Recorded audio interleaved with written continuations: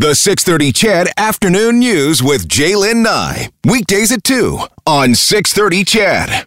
We've been keeping you updated in the newscasts over the past 24, 36 hours about this coronavirus. Health agencies in Canada and other parts of the world waiting to hear if the World Health Organization going to declare a global health emergency in response to this rising number of coronavirus deaths in China. They've decided today to put a decision on hold to have some more meetings into tomorrow. This illness has killed at least 17 people in China and infected more than 500 others. Welcome to the show, my good friend Jason Tetro, the Germ Guy, host of the award-winning, super awesome science show on Curious Cast. Hi, Jay. Hello. Happy New Year, by the way. Oh, thank you very much, and Happy New Year to everyone out there as well. All right, so you've been watching this closely. I mean, trying to follow your Twitter feed right now is like reading Greek to me. I don't know what you're talking about, but I was checking in on you.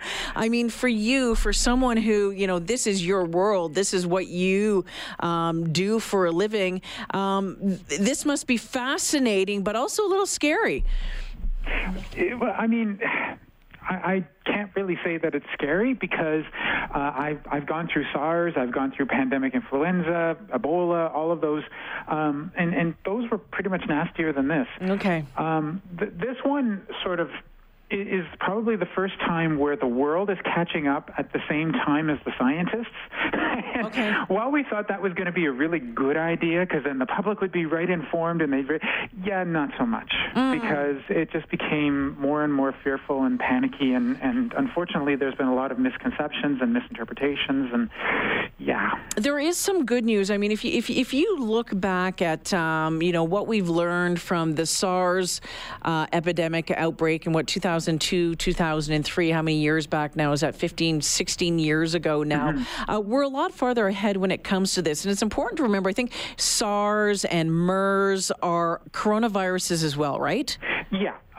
So SARS was a really nasty coronavirus that came from essentially bats, and then through an intermediate came into us. MERS was also from bats, and then went through camels, and then came into us. And they had the ability to get inside of our systems, grow at a really, really fast rate, evade our immune systems, and essentially kill us. Okay. This Wuhan version, the NCOV or whatever they're calling it now, it doesn't quite have that. It's kind of like SARS, but it's not SARS. And so what's happening is that it's getting into people. It is starting to replicate. It's starting to cause some problems, but it's not strong enough to evade that immune system. So if you have a nice, strong immune system, boom, mild, or you may not even feel anything. But if you don't have a strong immune system, if you have these sort of comorbidities or underlying conditions, then your immune system may not be strong enough, and then you're going to end up in the hospital, maybe in an ICU, and unfortunately, as we've seen in 17 cases, death. Does there was never any vaccine for SARS. We don't have anything for this. I mean, a flu vaccine wouldn't protect you from this, would it? Well, a vaccine would. There is currently in Houston at Baylor, my friend Peter Hotez, I think you've talked to him before. Mm-hmm. He's developing what they call a beta coronavirus vaccine, which would cover all of this.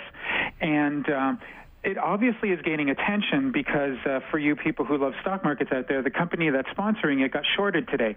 But anyway, so the fact of the matter is that the vaccine obviously is in progression. It's going to take some time to get there. It's definitely not going to be here in time to be able to deal with this particular outbreak.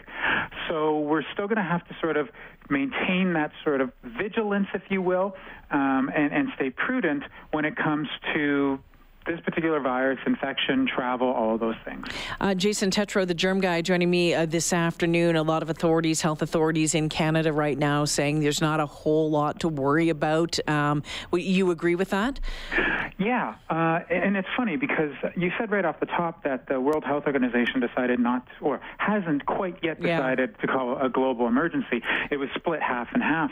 Well, the reason happens to be not due to the fact that this could possibly be a pandemic that'll spread around the world. It's the fact that it's Chinese New Year coming up, and as a result of that, The way that this virus spreads is through close contact, what I like to call kissing distance. Well, I don't know if you've ever been in the Far East during any of these celebration times, but the way they pack people in, you are forced to be within that type of distance. So the likelihood is that you are going to see some kind of spread happening inadvertently, just simply because there's that population mass. Okay, we have seen one case in the United States, out in Washington State, around the Seattle area there. If this person was in that area, obviously flew back on a plane, you talk about being in kissing distance. Would people on that plane be in potential trouble? Well, I mean, that's the thing that we're trying to learn right now, because we don't know what the full incubation time happens to be. So what's been going on in China is that people who have come down with the infection, they get a list of all the people that they've come into contact with, family, friends, and others. And then those people are monitored. So at this stage, what we've learned is that unless you happen to be, like I said, within that kissing distance, you don't seem to be having a problem, because there's been none of these secondary cases, as we like to call them. So I don't think anybody who was around this passenger has anything to worry about. So that's where we are at this stage. I have a feeling that we're going to learn within the next week a little bit more about the incubation period, because in Wuhan, where this started, on Saturday, they had a wonderful banquet. It's been all over the Chinese news. They had 40,000 families, Wuhan soup everywhere, like competitions. It's like chili competitions in Texas. Okay. And the fact is that we haven't seen a huge rise in the number of cases as a result of that celebration. So if we do, then we'll know what the incubation period is. So if the World Health Organization declares a global emergency, what does that allow them to do? I'm guessing travel restrictions would be the big one. Well, what happens is that when one of these is called, within 48 hours, all of the member or signed countries to the World Health Organization have to implement certain types of regulations. And the IHR, the International Health Regulations, tells you what you're supposed to do. So it doesn't necessarily mean that you have to stop travel. What it means is that you have to take travel into consideration as being a source of this particular virus. Okay. Whether we have to get there or not, I don't know. They're going to decide supposedly tomorrow. But what I would say is that unless you happen to know someone who has come from that area, or you have come from that area yourself, and that person or you happens to be exhibiting symptoms of a cold, like a deep cold in the chest, there's nothing to worry about. There's nothing to worry about. So when you talked off the top about the fact that the public's kind of caught up along with this and paying attention to it, I don't if that's a good thing or a bad thing. Are we overreacting? Well, it's not the fault of the public for what's going on. I'll give you an example. You heard that there was on Monday there was this huge spike in cases and that it tripled, right? Well, it had nothing to do with real time. What had happened is that there was a new diagnostic test that was approved. And so they went and they did all the people who had been sick over the last month, and they tested them. Many of them weren't even in a hospital. Many of them had recovered, but they still had to do the testing. That's why the case number went up so much. And it's the same thing with the 17 people who have died. It's not that we've seen double the amount of deaths in one day. It's the fact that the testing is picking up some of the people who have unfortunately died, and they didn't die because of a heart attack or cancer or something. They actually died as a result of this infection. But you see, that didn't come out until today from the World Health Organization, so everybody was thinking, oh my God, this is going exponential. We're all in a pandemic situation. So maybe sometimes it's not so good for the public to be right there with us while we're learning. Because I was screaming at the top of my lungs to people that, no, this is not the case. But I'm one voice. Yeah, you're one voice. Okay, I need you to hold on to that one voice for just a second. I need to take a break here, but when we come back, I want to ask you about the ground zeros of these viruses, the bats, the camels, that sort of stuff. Stick around for a second. Yeah, absolutely. All right, Jason Tetro, the germ guy, joining me this afternoon. We're talking about the coronavirus. Ground zero, bats, oftentimes. So as you've been hearing, the World Health Organization putting off deciding whether to declare the outbreak of a new coronavirus in China a global health emergency. It's asking its expert committee to continue meeting tomorrow for a second day.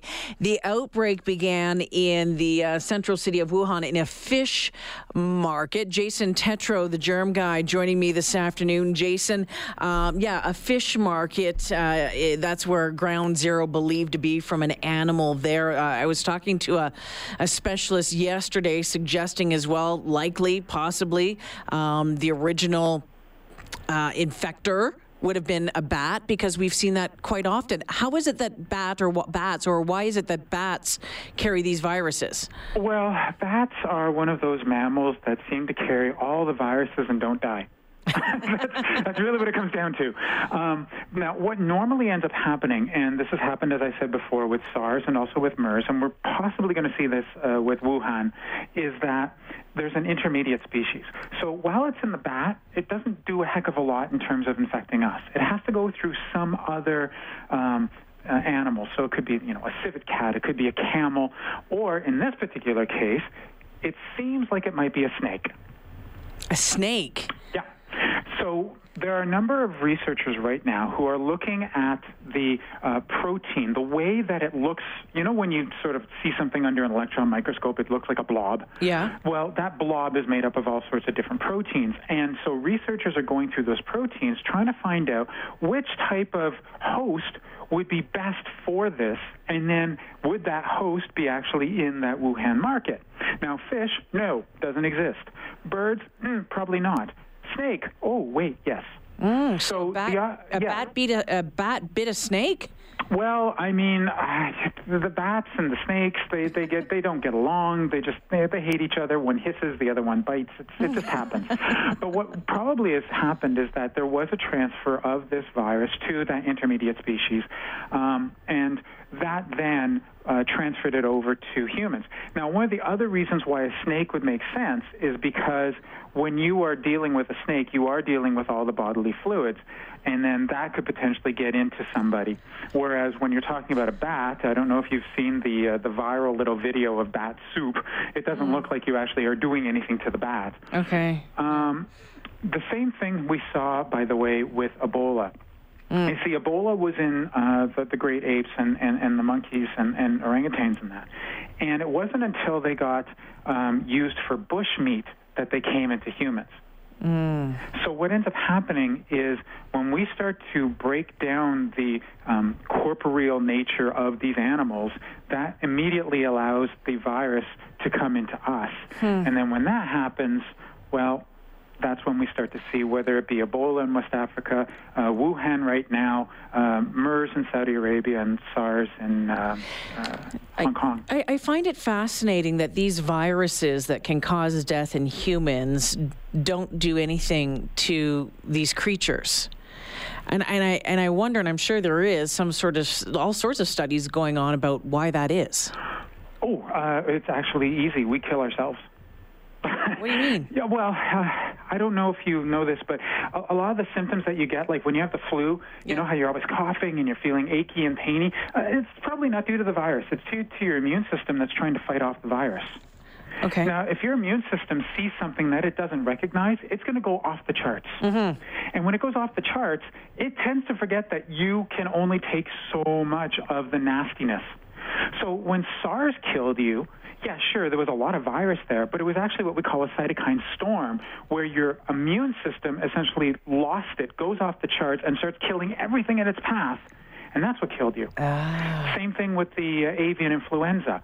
And so that's one of the problems that we're seeing right now, is that if your immune system cannot find a way to control that particular virus, then it's going to go off the charts, and it's going to go into the cytokine storm and potentially kill you. Now, I don't know if that's the case with this particular virus, because we haven't heard anything about sort of what happens, the pathogenesis as we call it. However, since it does seem to be, SARS-like, then there's a good likelihood that that really is the way it's happening. So you'll be watching closely over the coming days to find out about that transmission, to see how many, if that number grows dramatically in the next week or so. Yeah, and so the things that I'm looking out for right now are in any of the cases that have left Wuhan and gone into a different country, have there been any secondary cases? In other words, you've got patient 0. Are there any other people who come down with it? Okay. So far, the answer is no. Okay. The second thing is, how likely is it that we're going to see a spike in cases as a result of that banquet?